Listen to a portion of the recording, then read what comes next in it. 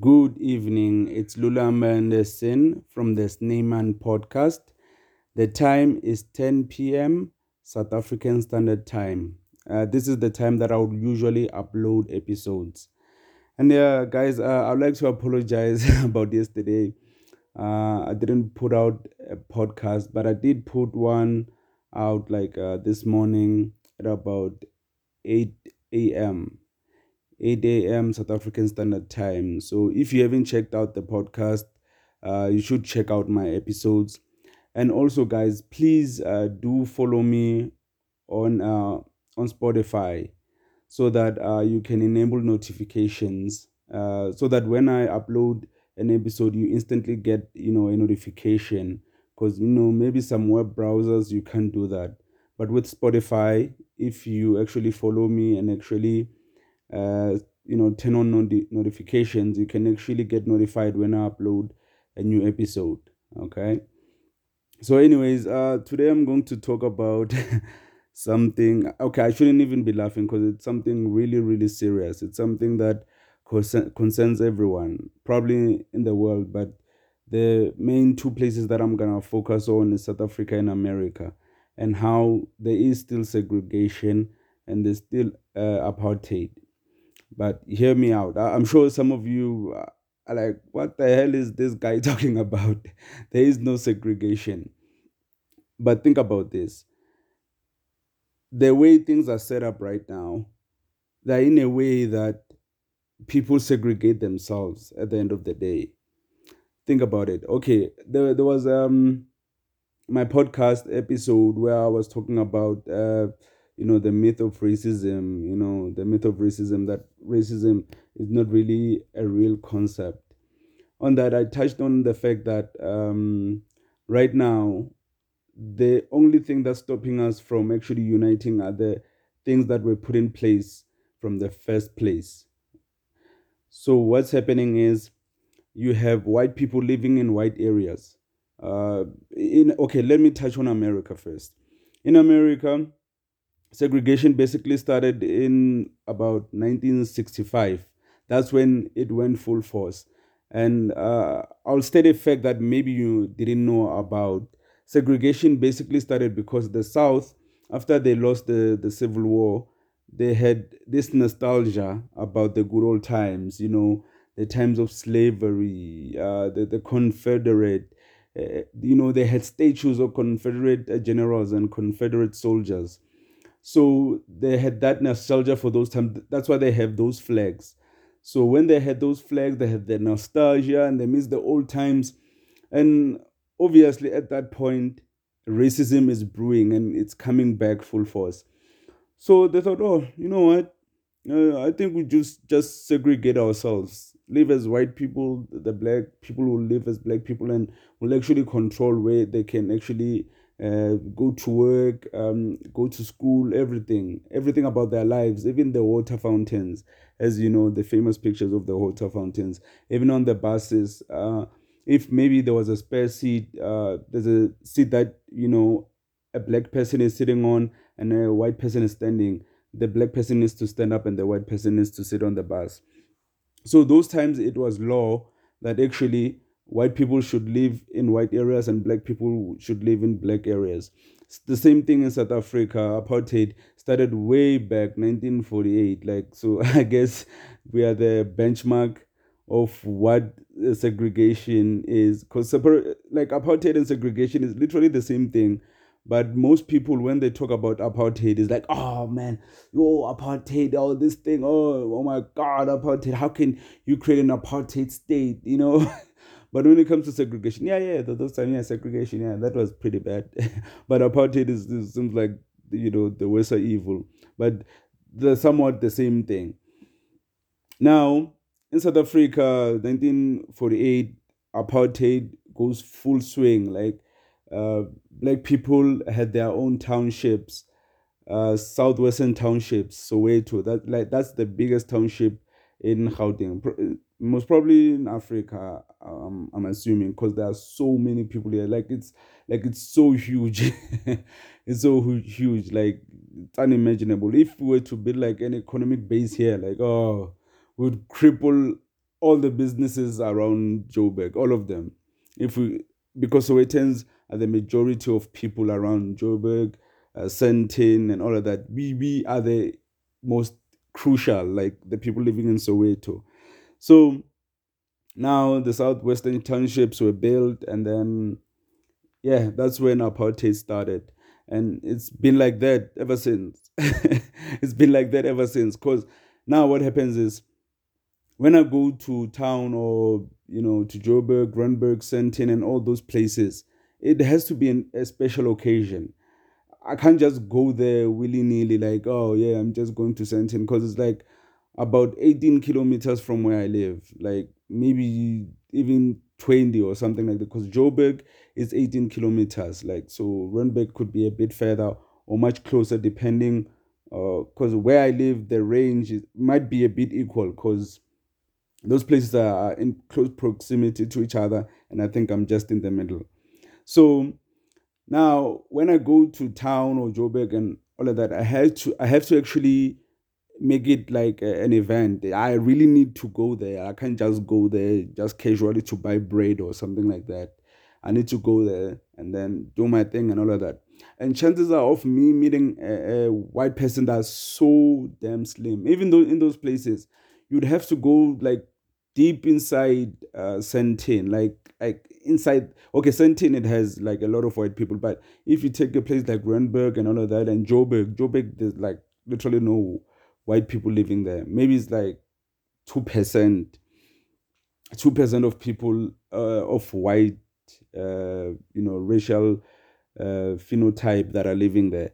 So, what are the chances of me actually meeting a white person that's so slim? Like, the only time I think I meet a white person is if I actually at work, like my boss, he's the one who's white.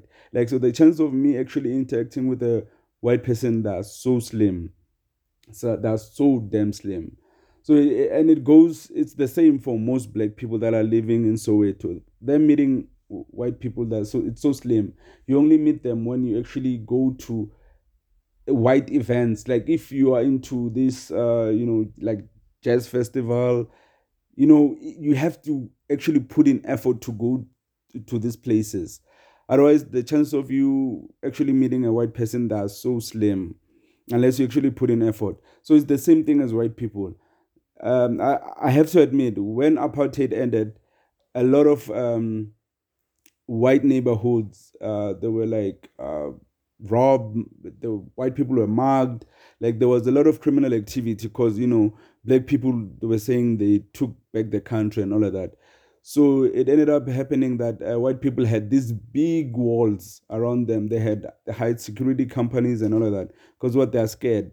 And obviously, the kids that are growing up now, they'll also tell them, "Oh, black people are so dangerous. They might come in anytime. They can do housebreaking. They might, they're always on edge." And that's the reality of it. Like, because in South Africa, you have black people living in Soweto, right? So when they think of doing criminal activities, the first people they'll think about is people that are not living in the same area as them. Because chances are where you live, most people are not rich. They don't have that much money. They don't have that much wealth. And chances are they'll kill you. So they'll kill you because in Soweto, if you were to do housebreaking and you were to get caught, you're dead. Like even if you have a gun, the chances are they will find you or they will know someone who knows you. Like so that kind of crime is quite it's not something that happens that often in Soweto. You might think where we live in Soweto there's more crime, but no, no, no, no. No, that's not how it works. The people living in Soweto, they're like, oh, why should I rob my neighbor? I should probably go to the suburbs somewhere where I know those people have money. I know like it don't really have an impact on where I live. So most serious criminals, the criminals that actually kill people, that's where they actually go.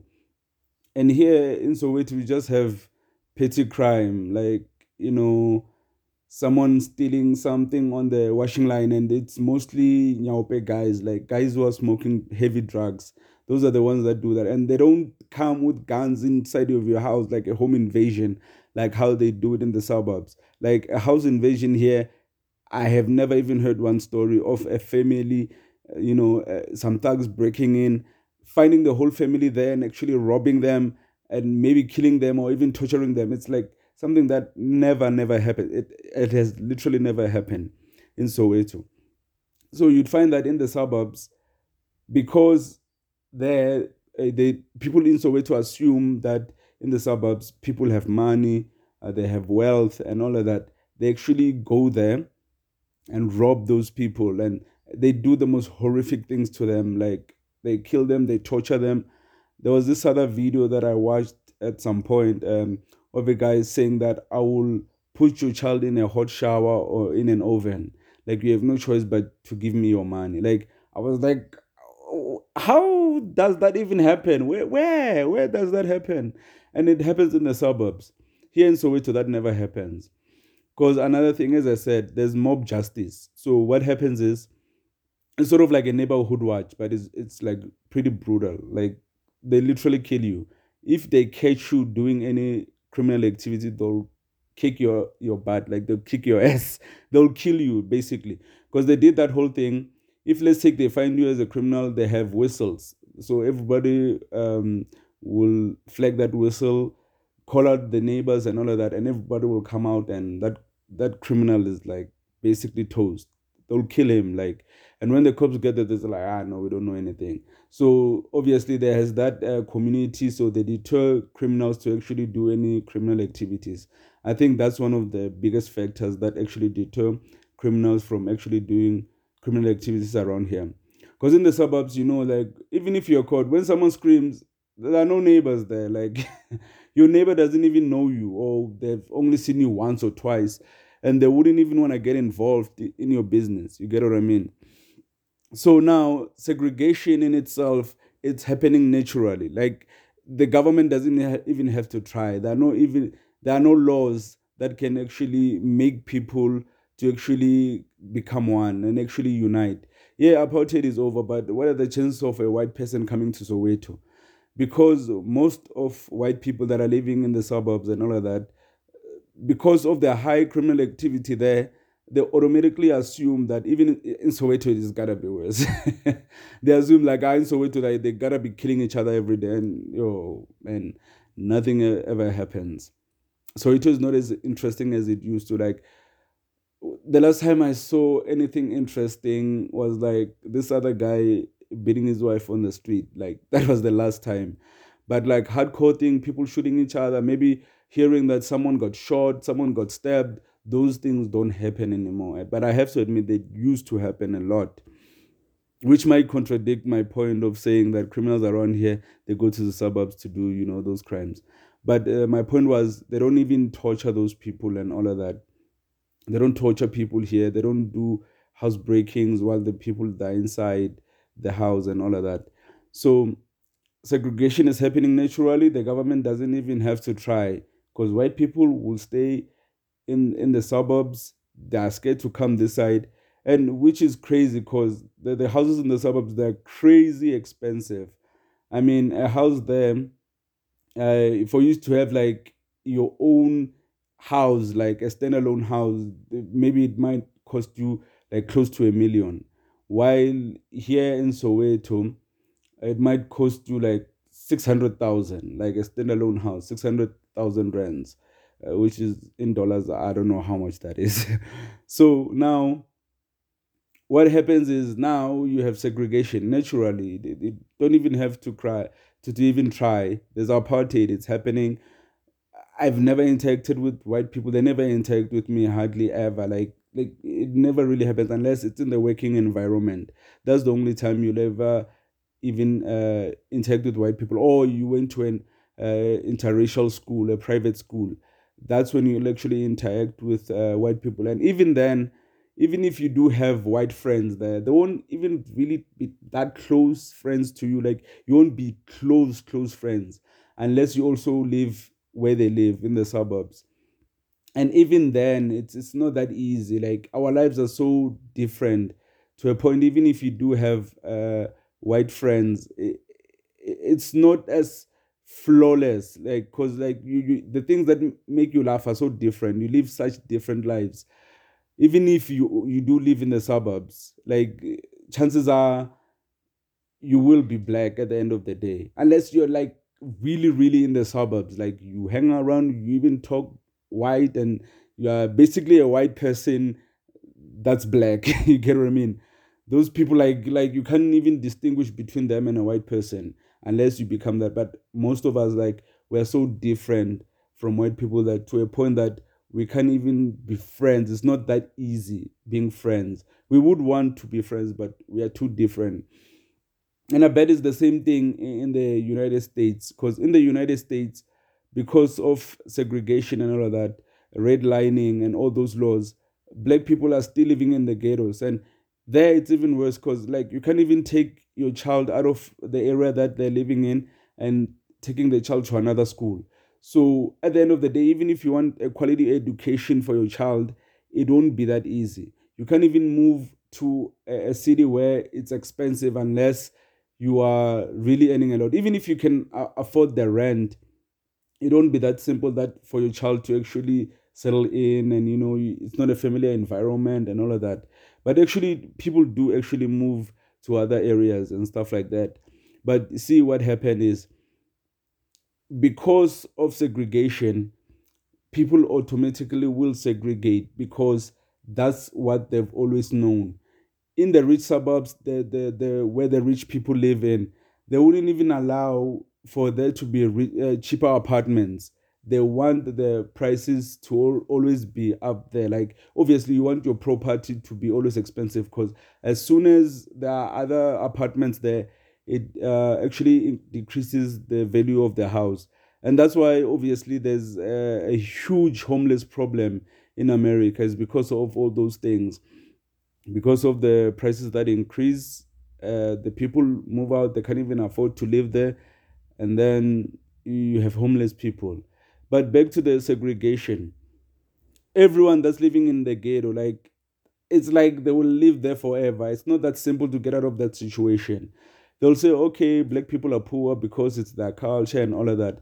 But the things that happened in the past and the current things that are happening now, it's what forces people to actually stay in the ghetto. It's not that simple to actually move out, because your whole environment, your influences, the type of people that actually inspire you are actually criminals, and the things that you see, you don't see any positivity. In fact, if you go to school and actually focus, you are like a social pariah. Like, they won't even understand. They'll think that you are acting like you're better than them. So now, as a black person yourself, you'll grow up having all that anger and actually not having to interact with white people unless it's an authority, like the cops, or your teacher and all of that. So at the end of the day, people actually frown against the thought of interracial relationship. They're like, no, why are you dating a white person? A white person is not that good. Like, they don't even have real reasons, but they don't even want to do it. Because my theory is, you can't really control love, but they'll actively say never marry outside your race, because they're so different. And you'd think that white people would want to assimilate, because these days, like segregation, the laws, they're not there. Actually, people do want to come together, because of the situation and the cultural differences, it's not that easy. If, let's take a guy from the hood in America were to bring his girlfriend, a white girlfriend, to the hood, like, you already know what will happen. They'll discriminate against the girl, and they'll call her name. They call them Becky. Becky is like that white chick that is into black guys.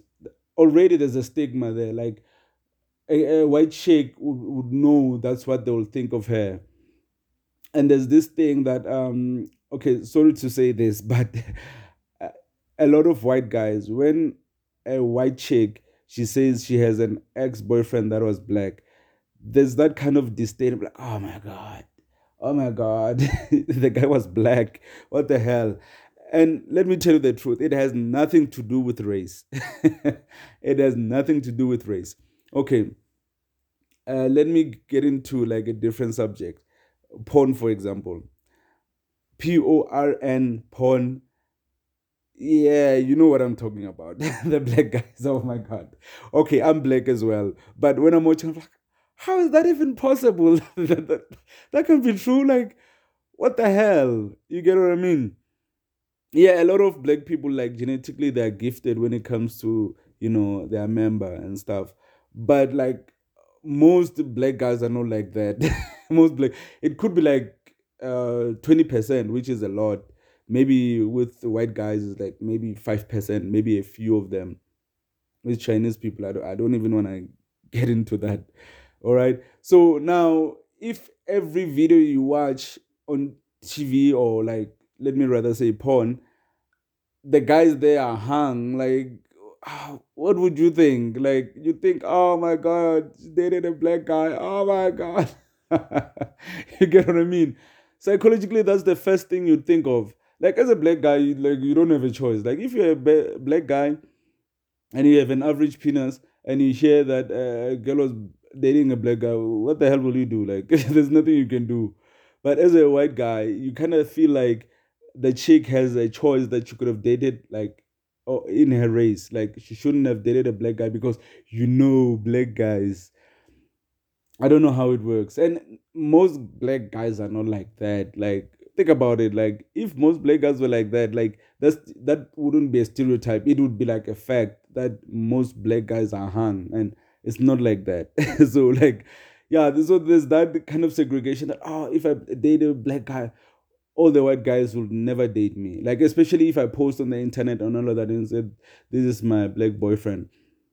But I have to admit, like, social media, social justice warriors as well, and all this woke movement, it has actually made people more comfortable with actually, integrating, like, actually talking to each other, interacting with each other. It's making people a bit relaxed. Now there are more interracial relationships. People are actually, ignoring the whole race thing. They're not making it about race, even though there are a few people that are still a bit racist. But that's usually old people, like, who are racist for no reason at all. It's usually old people. The generation that's coming up is realizing, race, really? I don't see color. You know what? You get what I mean? So I think another thing that will end all this segregation and all of that apartheid, like, for real, it's people actually, being of the same class. It actually helps. If you're in the same class, uh, interacting with each other, it's a bit easy. Like, you have the same interest and all of that. But so if one of you is poor and they don't even know restaurants, like, even meeting up with a friend, it might take you a very long time. Like, you have to take the taxi, meeting up with them. Maybe they're in some weird area, you can't even get there. Maybe there are no taxis there, or there's no transport to get there. So in itself, everyone ends up getting segregated for no reason at all. Like, it happens naturally now. And for us to fix it, it will take a lot of effort. This one, like, fixing it will take a very long time, because, as I'm saying, it's like more of a class issue now. The poor must stay in a certain area and the white people must stay in a certain area, because, they've accumulated their wealth. So now, for us to get over that hurdle is going to be really hard. Black people need to work hard. We need to keep on pushing. As long as there are no laws that explicitly say that black people can't do certain things, I think the best thing we can do now is actually work hard, actually put in effort, and, kill all these stereotypes that actually black people steal and all of that. Let's kill all that, man. Like, we ain't like that. Stealing is not something that you can pride yourself with. Actually working hard and actually having something to show for it and say, yeah, this is what I actually worked for. That's something else. So yeah, we should continue pushing. And yeah, that should be the podcast for tonight. I hope we had fun. I hope you had fun. I had fun, definitely. Definitely had fun, man. Like, I really enjoyed doing this, actually bringing you all this information, my perspective. I wish, like, podcast, we could really, like, interact with each other, like a live stream. But I am thinking of doing a YouTube live stream. But for now, it should be a straight up podcast I upload. So it's more of a futuristic thing. So yeah, man. Please, as I said, share this with anyone who might be interested. On Spotify, please follow me. If you wanna talk, you know where to find me. lulamaanderson@gmail.com. Yeah, man. Let's get into this and make sure that you come back tomorrow and we'll talk again. Sharp, sharp.